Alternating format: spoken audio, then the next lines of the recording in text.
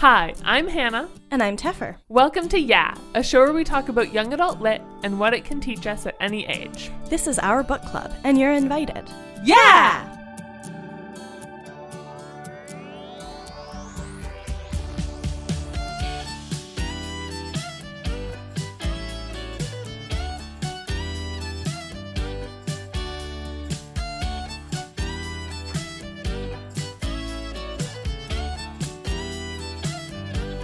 This week we're talking about an absolute classic of YA literature. This is the book Speak by Laurie Halse Anderson. Speak was published in... I think it's 1999, and it is really one of the first YA novels that talked about sexual assault in a really kind of intense personal way. Laurie Halse Anderson says she never expected it to get picked up. She never expected people to read it. But it's one of the best-selling YA books ever. It's taught in a lot of schools, and we wanted to round off our month of YA classics back to school with one that is still taught in classrooms that a lot of listeners have mentioned as books they read in school. And I really feel like it's kind of a bridge between the older YA books we've been reading and contemporary YA fiction. It's written right at the turn of the century. It's just, I think, really sets the tone for the 2000s and what YA lit has been doing in that time. It's also really interesting because, you know, it published in 99. It's right around the time I started reading YA. It's really interesting for me to read it and both sort of remember that time and also realize how much the genre has changed in 20 years. Yeah. I don't know. For me, it doesn't feel like 2000 was that long ago. Yeah, no, I keep having to remind myself that it's like almost 20 there years are ago adults now. who were born in 2000. It's wild. Yeah. Don't let's talk about that. Oh, I feel old. But yeah, I think it's a really interesting, like, stylistically bridge between sort of some of the older stuff we've been reading and then newer stuff. Like, it has elements of both, which is really interesting. Yeah, absolutely. Yeah, it's an interesting book. I had never read it before. You had read it in high school? I read it over and over again in high school. Okay. Yeah. I did not experience sexual assault as a teenager, but the experience of depression in this book is just, I mean, could have been my experience, the way it's written. I like Laurie Halse Anderson says in the afterword that people say to, like, write to her about it. And this book is not just about sexual assault. It is about depression. And that's one of the things that makes it what it is. It really is just that intense internal experience. This book and other books like it, it was such a relief to see my experience written somewhere. And it also gave me the ability to write my own experience. And I actually, in high school, I never got treatment for depression. I was severely depressed. But I wrote all the time. I wrote in my journal. I would write short stories for English Lit class. And while I think they were, you know, not... maybe the best literarily now that I have this sort of mandate of writing into hope, but they were very real and very true to this, and also a way that alerted some of my teachers to what I was going through. Anyway, so I feel in a lot of ways I owe quite a lot to this book. Possibly even my life. Yeah. At least to it and books like it. Yeah. So, because the year I found it, it would have been my... it was really grade 9 and 10 that were the hardest. Grade 10 was just probably the worst year of my life. And I can't like say enough about the importance of seeing your experience written down. I really didn't expect to get into all of this right off the bat. Oh, well, thank you. Yeah. No, it's a really, I had never read it before, and I was really impressed by it. I think I think we'll talk about some of the things that are different from YA now, and that maybe, but I really liked it. I think whenever I'm reading a book that's this old, I come into it with a little bit of like, oh, what's this gonna be like, you know? But I think largely it holds up pretty well. I was a little worried maybe rereading this for the first half. I'm always worried about the misery porn aspect, you know? I'm always worried about how long are we going to spend. Because, I mean, even though it's been 20 years, just about, it was still triggering for me. And I had a really bad day yesterday. So sorry. I mean, I would put that warning. Well, I was having a bad day for personal reasons. But I would like also put that warning on that, like, reading this may be comforting and make you feel like you're not alone. It might also be really triggering because it's very well described. But the ending just really rounds things out, empowers her so much. And, you know, as much as the lived experience of depression is really real, I find the kind of turning up out of depression is also very real. Really subtle. It doesn't happen all at once. There's not any one thing that makes it happen. I also, there's a lot of things I want to talk about. I like the seasonal aspect of it. I like how much the weather plays a role. I really feel like the weather in Syracuse is a character in the book. That's fair. And that was fun. I think I've said this before, but I've spent time in Syracuse, and it was just kind of fun to have that. I think I want to revisit what you're talking about. We talked about this a little bit before we started recording about, how this book does spend a lot of time just on being miserable. And I think but it also does the writing to hope thing, which I really like. And I think one of the things that made it feel less just like misery porn to me, and because Caddy and I talked about misery porn a lot in the episode on Roll of Thunder, Hear My Cry a couple of weeks ago. And so I think one of the big things that's different in this book than that book is that Mel has character traits other than being depressed and miserable. And she has them throughout the book, even if they're like smaller. And I think that's one of the things that makes it like a more complex and well-rounded book to me. And she wants out of it also, you know? She really wants to make friends, but it feels really hard and hopeless. And it makes a lot of sense as an aftermath of trauma, sort of clamming up because you're scared and then not knowing how to unclam. And I mean, the book is called Speak. It is about voicelessness. We get a lot about how Melanie's throat feels and you know, how she has that freeze response when people ask her questions really about anything. So one of the things that I really like about this book, maybe this is a way in, is the art aspect of it. And we talk, both you and I are artists, and I think we both really liked this. But I like, so I was not depressed in high school, although I did have really bad anxiety towards the end of high school and really bad social anxiety. And like, even though I didn't realize it at the time, like art was definitely like a lifeline for me. And I really liked that through line of sort of like, for most of the book, like the one thing that she's sort of able to focus on other than just sort of how awful she's feeling is this art project she's doing. And I really liked that as like a thread. Yeah. I related very much to her process because for like a large part of the book, she's assigned a tree. Her subject for the year is tree, and she has to find new ways of looking at a tree. And she gets really stuck into one medium. She's trying to carve a lino block of a tree, which is actually something I've done quite a lot of lino carving. I find it very difficult.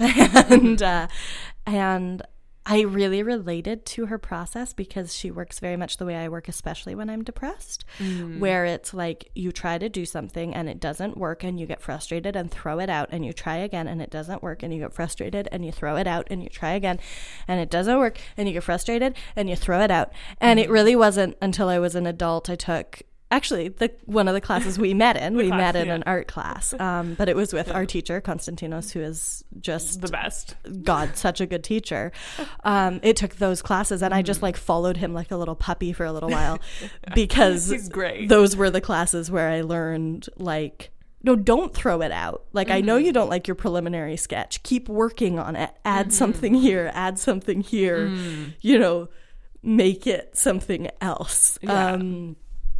But until, you know, what was I, 23, 24, it was I would start it and be like, well, this is trash, and throw it away.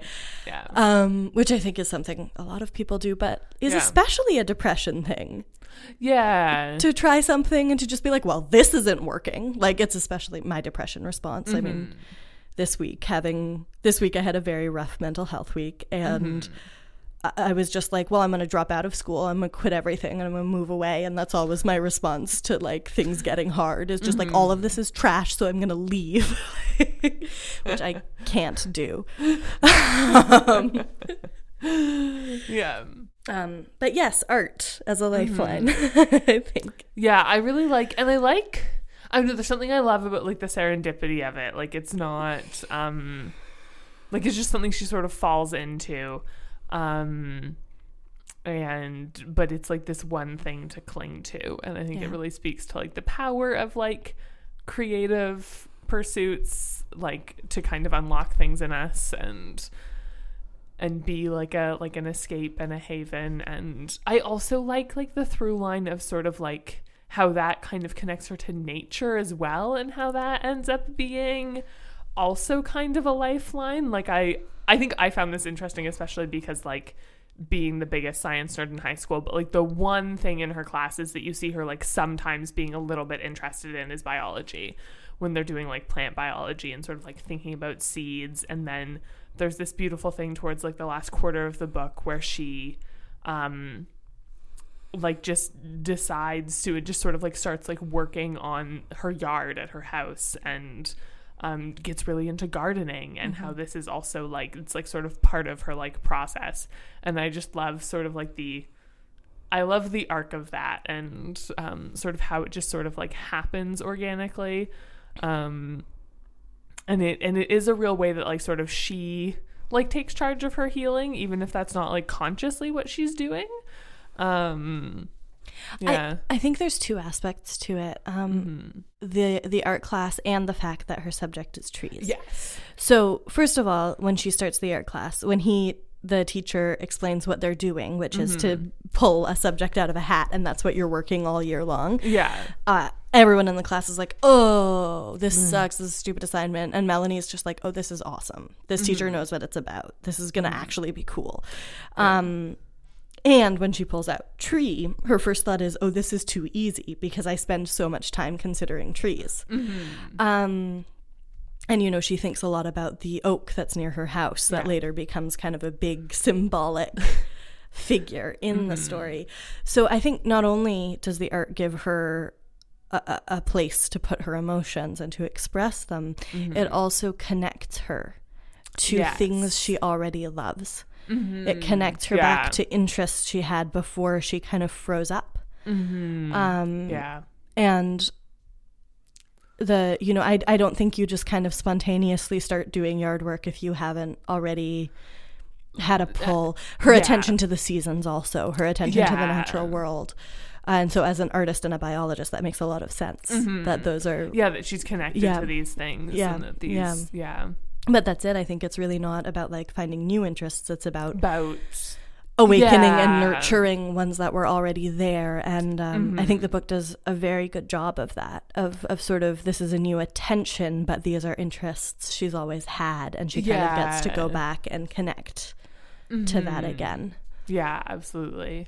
So one of the things I wanted to talk about in this book is the adults in this book, because I think the adults in this book are very interesting. And so especially, I find the art teacher such an interesting character.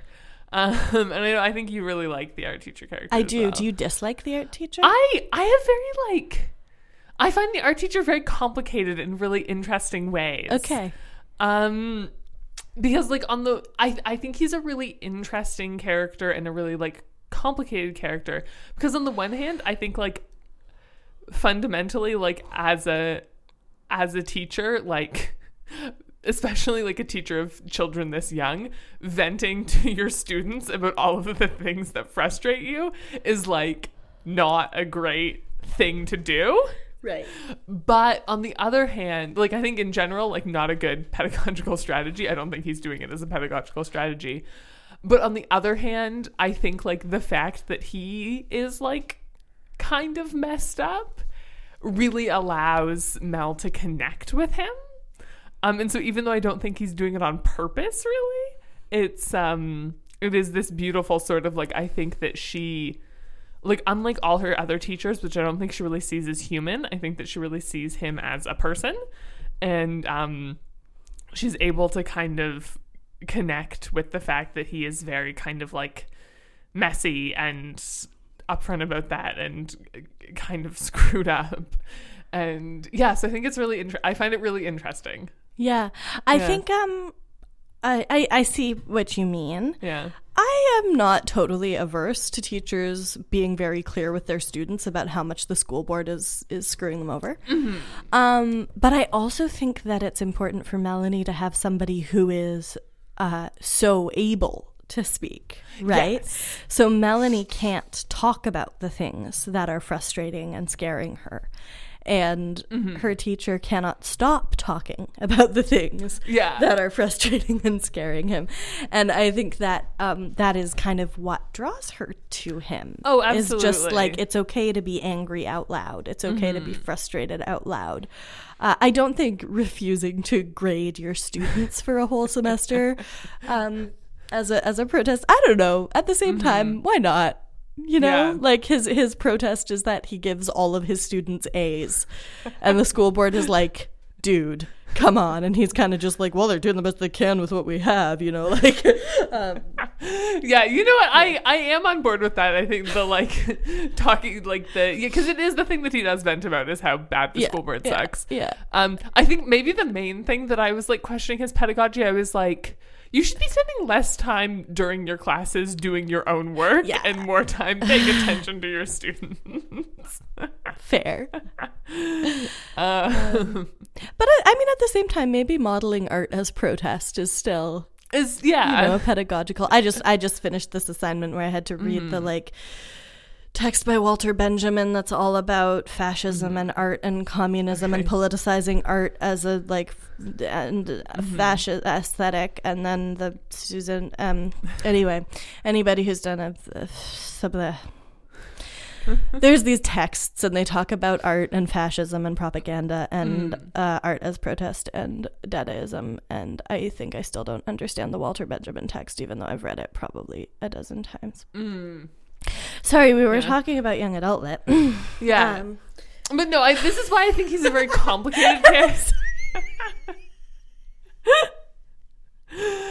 I definitely like him. I think he's a complicated character, and I think what I'm complicated on is whether I can't decide if he's a good teacher or not. Right. I think he's a good teacher. He's definitely a good teacher for Mel. Yes.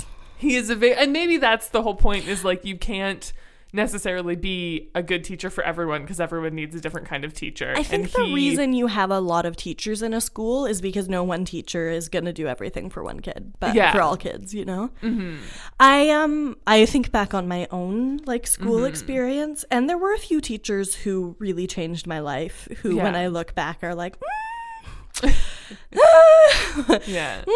you were teaching my kid, I would maybe have some conversations with you about the way you're doing this. But really gave me what I needed at the time. Okay, I'm liking this. I'm liking this angle that we have come to of like he is a good teacher. He is definitely the teacher that she needed.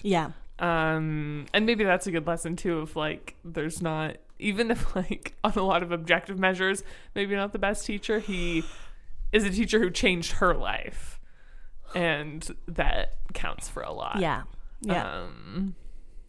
absolutely. Yeah, I mean, I had an English teacher who was the first person who noticed that I was depressed, and that was huge, and she let me just pass in you know, anything that I was writing at the time, even though most of the time it was, like, just probably very disturbing to be reading. Yeah. But then I had her like several more times, and by the time I was graduating, I was like, okay, I have outgrown her teaching and like starting to kind of see. Yeah. But at the time in like was what you needed. 7th, 9th grade was exactly what I needed. Yeah. So we haven't talked yet about sexual assault. No, we have not. Which is a major factor. Yeah. In this book. So, I mean, it's all kind of shrouded in mystery for the first half of the book. We don't know what happened. We know that she called the cops on a party and everybody's mad at her now. I can't remember how they know that she called the cops. Well, 'cause she does it in the middle of a crowded kitchen. Does she? Okay, yeah, I thought she did does it like... No, because there's no there is the scene there is the replay of the scene where it happens partway through the book, and at least as I read it's very sort of like choppy and mixed up because it's her sort of memory of trauma. Yeah. But as I read it, it was like she goes into the middle of this like crowded kitchen and calls the cops. Okay. And then I don't think she even says anything. Oh, because of course I read it as her calling the cops outside, but it's 1999. She doesn't have a cell phone. Yeah, no. Of course. Okay. So she goes into the house, and I think she's like in the middle of a crowded room, and she calls them. She might not even say anything to them. No, she doesn't say anything to them, but they have her location from the landline. Yeah, but then somebody else like grabs the phone from her as like, what are you doing? And then like hears that it's the cops, and then so they all know that's how they all know that it was her. Okay. Yeah. And she just like runs off because people are mad at her and she's overwhelmed, understandably. And doesn't know what to do. Yeah. I absolutely love that she gets to assert herself over her rapist at the end of the book. Yes. At the end of so what finally makes her speak is that her best friend, who has not been speaking to her all year, starts dating her rapist. Yeah. And she is inspired to act because she is very scared that he will hurt her friend. And as we often see, her friend just does not listen to her. When she finally tells her why she called the cops at the party, she's very sympathetic until she says who it was. And then she just says, you're just jealous, you're just trying to mess up my life, you know. There's a couple of really powerful scenes around this. One is when she writes on the bathroom wall, guys to stay away from Andy Evans. Love that scene. And then her friend calls her in a couple days later and shows just this list of responses to that, of girls being like, absolutely, he's a creep, you know, like, stay away from him, he's terrible. I mean, the senior guy dating a freshman girl, right? He is a very well-written predator. He is so clearly, Yeah. Well, I mean, and I think we've all seen that guy. Oh, yeah. You know, especially if it's that guy in our class. He dates so all the girls in our realistic. class, and then he goes a grade down, and then he goes a grade down, and then he goes a grade down, right? Yeah. Like, because the older the girls are, the quicker they are to cotton onto his bullshit. Yeah. And, you know, violent tendencies. But yeah, I just, that scene where the friend brings her back in and shows her, and I could just see it in my eye, this sort of like sprawling of graffiti all over the stall. And it was just like, that was one of the most moving scenes in the book for me. And what a wonderful way for Melanie to be able to speak out in a way that is perfectly anonymous and that invites perfectly anonymous response. Yeah. And that then gives her the courage to find her voice. And that's really powerful. Yeah. But then Andy Evans, you know, starts to pressure her best friend, and she breaks up with him. And then he attacks Melanie. Yeah. I mean, it's just, it's such a well-written scene. She has this abandoned storage closet, janitor's closet, that she's been making her own special refuge, sanctum sanctorum, all year. You know, she's been putting up posters and her artwork and, you know, cozy blanket, and it's where she goes when she's just too overwhelmed. It's a really beautiful expression of herself. Yeah. Totally private but safe. And he invades this space and attacks her. Terrifying scene. Yeah. So scary. You know, she's 13 years old and he's 18 and much bigger than her, and you know, they're in a closet that is locked. Nobody knows she's there. Nobody knows anybody uses that closet. Yeah. And she's frozen. She can't speak. And then she has this just wonderful turning point where she realizes she is not interested in him victimizing her again. And she finds her voice, she yells, she breaks the poster that she had put up. I love that. I love her poster of Maya Angelou being what she uses to defend herself. Yes. She breaks the glass, she gets a piece of glass, she puts it to his throat. Yes.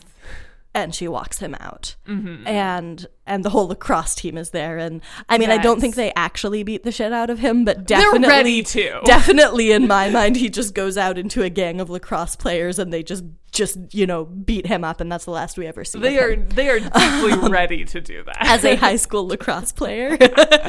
Actually, real talk, high school lacrosse kind of saved my butt in high school.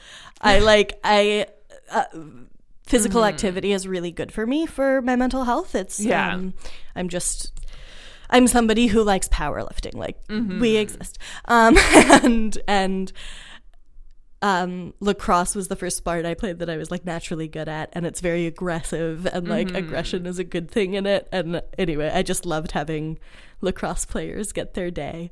Yeah. So the other thing that I really liked about that, can I go in a slightly different direction? Absolutely. I think I'm still trying to figure out exactly how I feel about it, but I think I really liked it. So one of the main through lines of this book is that like all of her friends from middle school have stopped talking to her because of this party. But then you sort of get gradually as the book goes along that like the main ringleader, yes, hates her guts and is awful. The other ones like kind of don't care about that anymore. And you get this sort of like slow reconnecting with these people who used to be her friends. And I think it ends on a really beautiful, like you can see those relationships becoming strong again. So I love that it is that like the girl who sort of helps her, like, gives her the marker to write on the bathroom wall is one of her old friends from elementary school. And then the lacrosse team is Rachel, who is one of her friends from elementary school, and everyone else. It's not Rachel. Isn't it? No, Rachel does not. Rachel's the one who's Rachel's the bad one. Yeah. Who's the lacrosse girl? What is her name? Nicole? I think Nicole. it's Nicole. Yeah. Yeah. But yeah, they are. They're her old friends. It's Nicole. So it's Nicole and her lacrosse team. Yeah. And so I really love that. I love how they sort of come close to her again.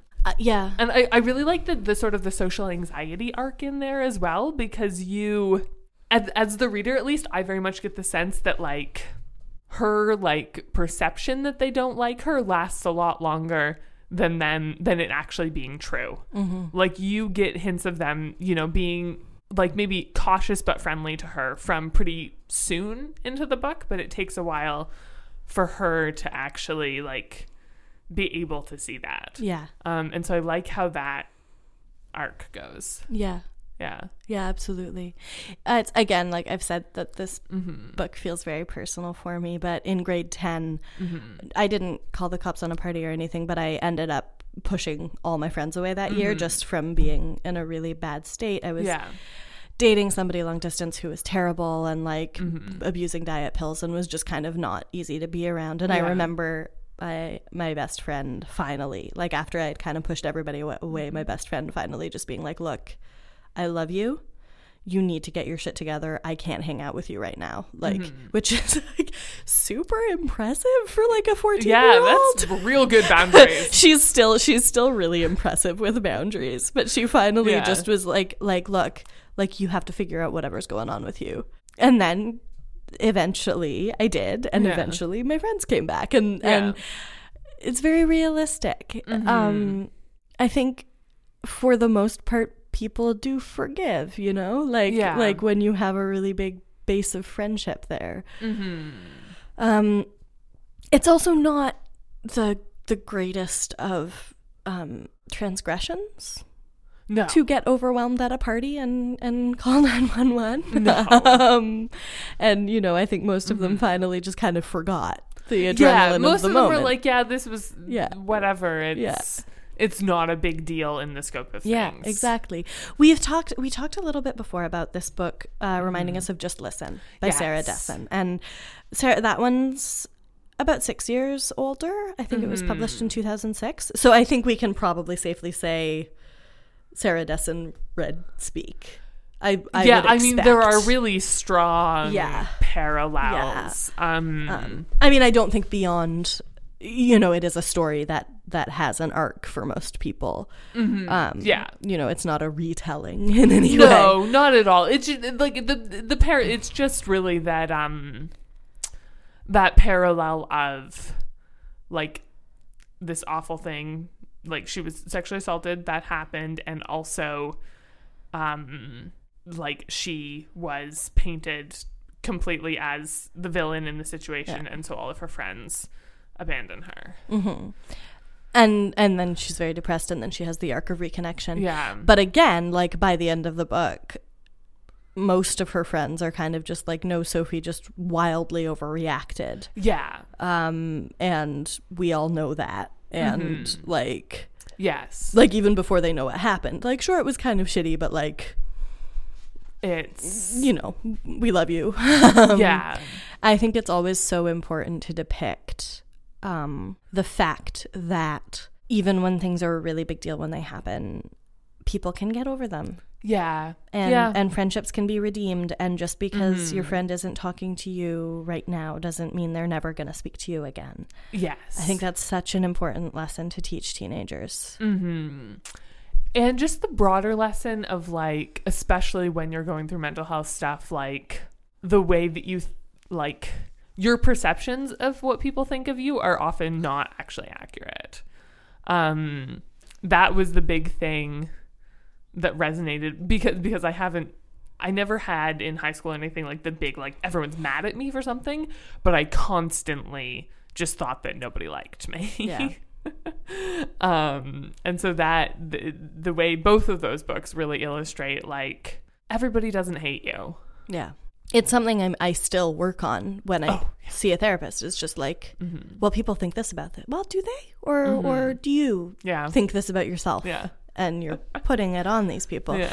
And it's been a very interesting exercise over the past few years it's something my partner and I do. If I think he's thinking something about me, what I have to do is say, are you thinking this about me?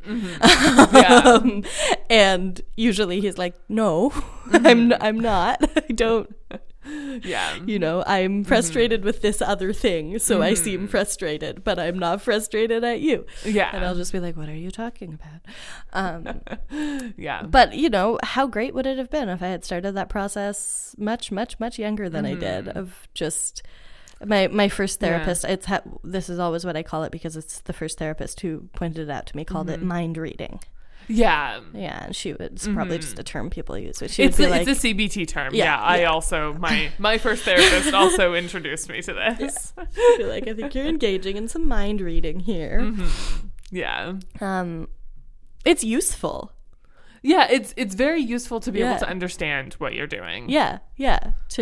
When you start to get really down on yourself, and it's just so much easier to project that onto somebody else. It's so much easier to take the bad feelings you have about yourself and make it into, well, this other person thinks these bad things about me, so I should feel really bad. Yeah.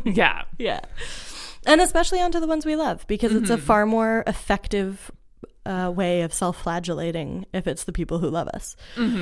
Yes. Yeah. There's a lot in here. There's so much. Yeah. We haven't even talked about her parents. Her parents let her down real bad. They really do. Real bad. So the thing that I like about her parents is I like that it holds both like the recognition that like her parents are really failing her in a lot of ways. But also like shows that in their own like screwed up way they are trying, and I think it gives you hope that they might be able to be better.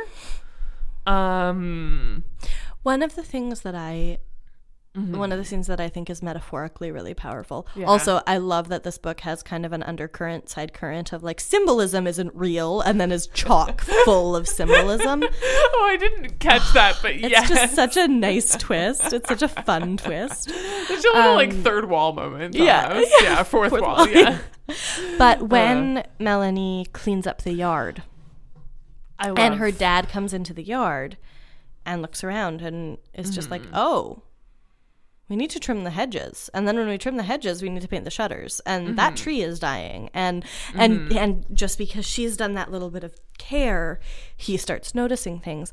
I think that is a not at all subtle metaphor for Melanie. Once she starts to do a little bit of care for herself, her parents start to see that she's neglected and that she needs care and attention. Yes. And, you know, I mean, God, when if your kid's grades suddenly drop from one semester to the next, it's not because they're slacking off. It's because there's something going on. Yelling at your kid for their grades dropping is never going to do anything except make your kid feel like shit. So don't do it. This is something I feel very strongly about. I mean, it's also something schools need to do better at. Yes. Schools need to be better at recognizing that like this is not. Yeah, I mean, I think even when it's not a subtle, like kids who are making bad grades aren't like that is happening because something is wrong. Yeah, or something in the school system is not serving them properly. I mean, I would say like a sudden drop in grades because like especially. I mean, I think just the grading system is stupid, and we need to figure out a better way to teach kids stuff. I heard about a teacher who, if a student failed their assignment, they could just do it again as many times as they needed. To get the grade up. That's because great. You have to learn. Yeah. So take the test again and take the test again and you're going to take the test till you get a passing grade. Yeah. And then I'll know that you know the information. Yeah. Yeah. Anyway. But yeah, I mean that so clearly they are doing the wrong thing. Yeah. But the other thing that I really like about the scene with her dad with the yard work stuff, and I'm not trying, like, I don't think this excuses their behavior at all. And I don't think the book is trying to do that. But I like that, like, I don't know, that scene, it also really gives me the feeling that, like, I think her parents are also depressed.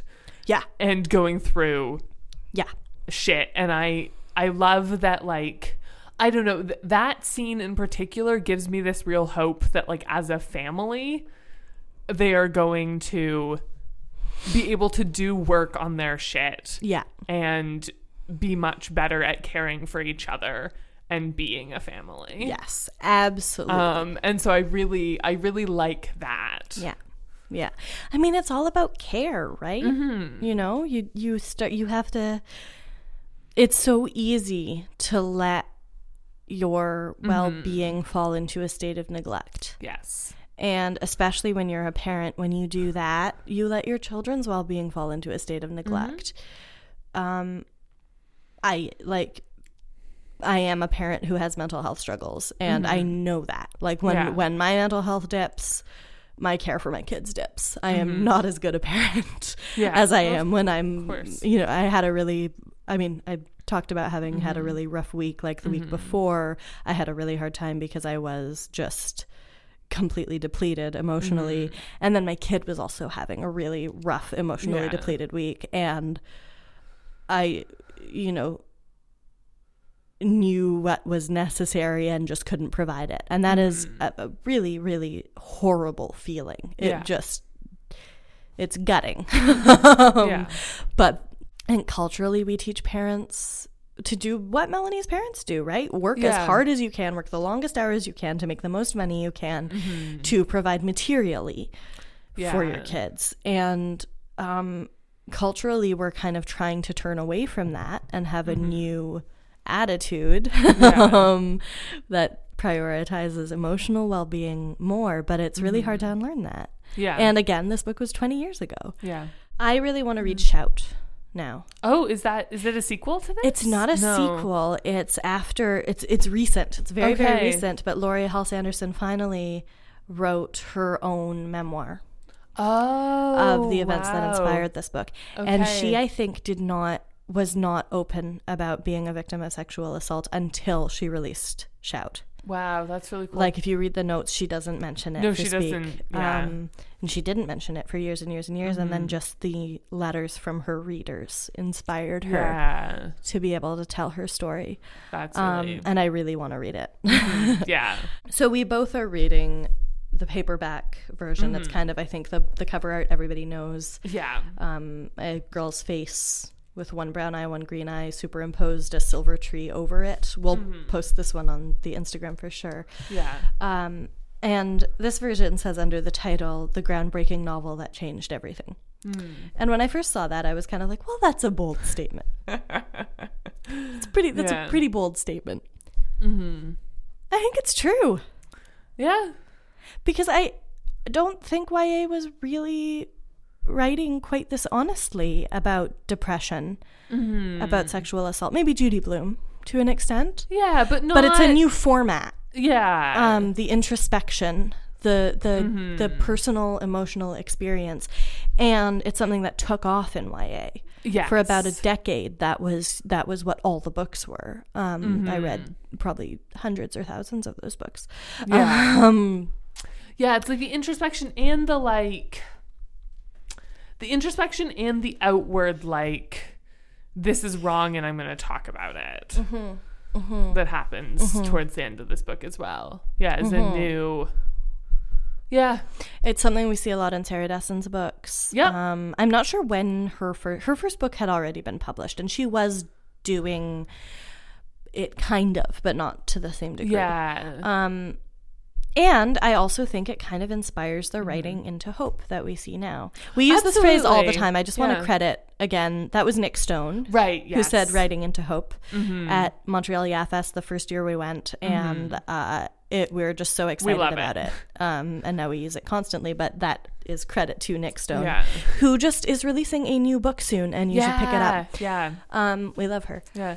Well, it's such a good way to encapsulate, I think, what we love about YA.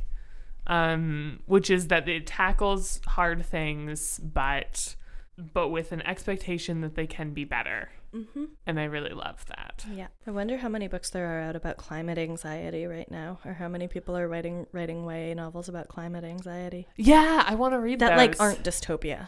But that are like, like current. I'm going to the climate march, climate strike with my kids this afternoon. So thinking about that. Yeah.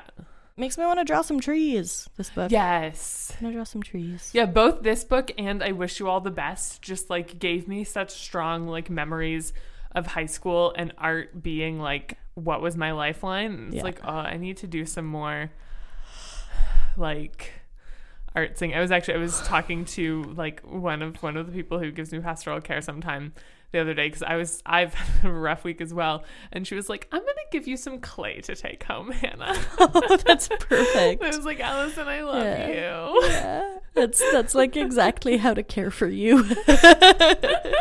And there was a dog, and then she gave me clay. It was perfect. Speaking of when Melanie's parents give her a sketch pad and charcoal for Christmas, and they say, we noticed you've been drawing, and she gets so overwhelmed she almost starts crying, and she can't speak because she is so touched that they noticed. Yes, I also love that. Love that. That's beautiful. Yeah, it's that sort of like, you know what, they are doing so many things wrong, but it's like they're doing so many things wrong, but they do love you, and like they are trying, and they're gonna get better. That's like the turning point. Yeah. Also relates so hard to her mom, who works in a store, so Thanksgiving is her busiest time of the year, and still always wants to make Thanksgiving dinner, and like a big fancy Thanksgiving dinner. That scene, I relate to her mother, of like, I am run absolutely ragged, but damn it, Thanksgiving is a tradition and we are going to do it. And then just like forgetting to thaw the turkey, and then just that scene is so well written, just the slow degradation of the turkey over the course of this day. It ends up getting like ceremonially buried in the backyard beside their turned dead into cat. soup and then ceremonially buried in the backyard beside their dead beagle. Beagle story. Yeah, it's just like, oh man, I've been there. I've done that. I need to make a 7-course meal even though I am like totally exhausted, because if I don't do it, I'm a bad mom and I just have to do it. Yeah. Oh, yep. Yeah, I've been working on that. Good. Helps that my kid is really happy to just eat a peanut butter sandwich and cucumbers for every meal. Not the baby. The baby likes to eat everything. Yeah. Your baby has so many like opinions about people eating food around him and not. The other day I was eating a muffin in your house and Toby just started attacking me basically. Toby has one opinion about people eating food around him, which is feed me. They should be giving it to him. Yes, we pretty much can't eat ice cream unless he's asleep, because he'll eat all of it. He won't let us have any. Speaking of, amazing. I can hear him in the background, so there's a nice little cameo. And I've got to get to the climate That's our time. March. Yeah. So, thanks for listening to Yeah. If you want to leave feedback, suggest a book for us to read, or just say hi, send us an email at theyeahpodcast@gmail.com. Follow us on Twitter at YeahPodcast and individually at Teverbear, at the Balesosaurus, and at Caddy_D. If you like the show and want to help us make it even better, consider supporting us on Patreon. You can get all kinds of great perks, including early access to bonus content, pretty soon our whole schedule for October, shoutouts, guest appearances, and more. Head to patreon.com/yeahpodcast to donate. Shout out to our patrons, Erica Stitchberry, Lizzie Tenhove, Kat McGuire, Catherine Resch, Chantal Thomas, and Matt Dever. We have merch. Hit the merch link in the description of this episode to get some from the fine folks at TeePublic. You can also support us for free by leaving a rating and review on Stitcher or Apple Podcasts. Please do that. We have very few reviews.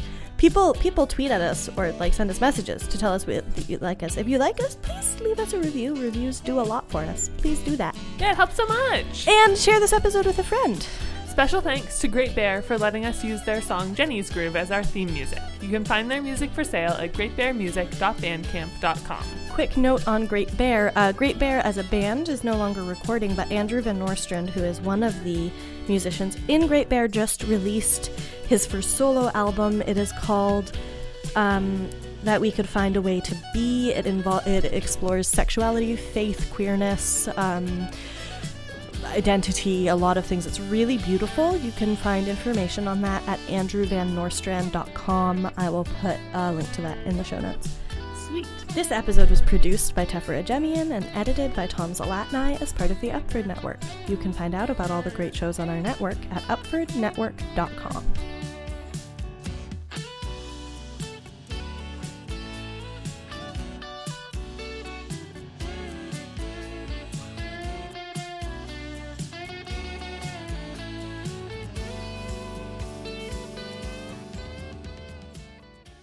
We need to record a new ad for Up for Discussion. What should we tell people? Tell them we're an emotionally honest comedy podcast. Great! What does that mean? It means we're not afraid to get vulnerable, explore the human side of comedy, and try to become better people along the way. And we make poop jokes. So many poop jokes! With tons of awesome guests like Hank Green, Carrie Poppy, and Cecil Baldwin? Yeah, and poop jokes. The Up for Discussion podcast, available on the Upford Network and wherever fine podcasts are sold.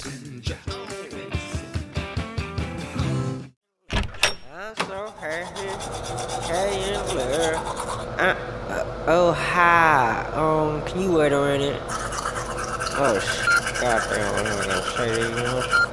Hi, yeah, I'm just gonna wash my hands here. I know what you're wondering. What are you doing in my bathroom? Well, this is very easy to explain. Hold on. Let me just blow dry my hair here. I'm here to tell you about Lasers on the Ride podcast. It's available wherever you get your podcast. It's a mix of comedy, interviews, and the existential drama that only real life can bring. Now I'm gonna go take a shower. Goodbye.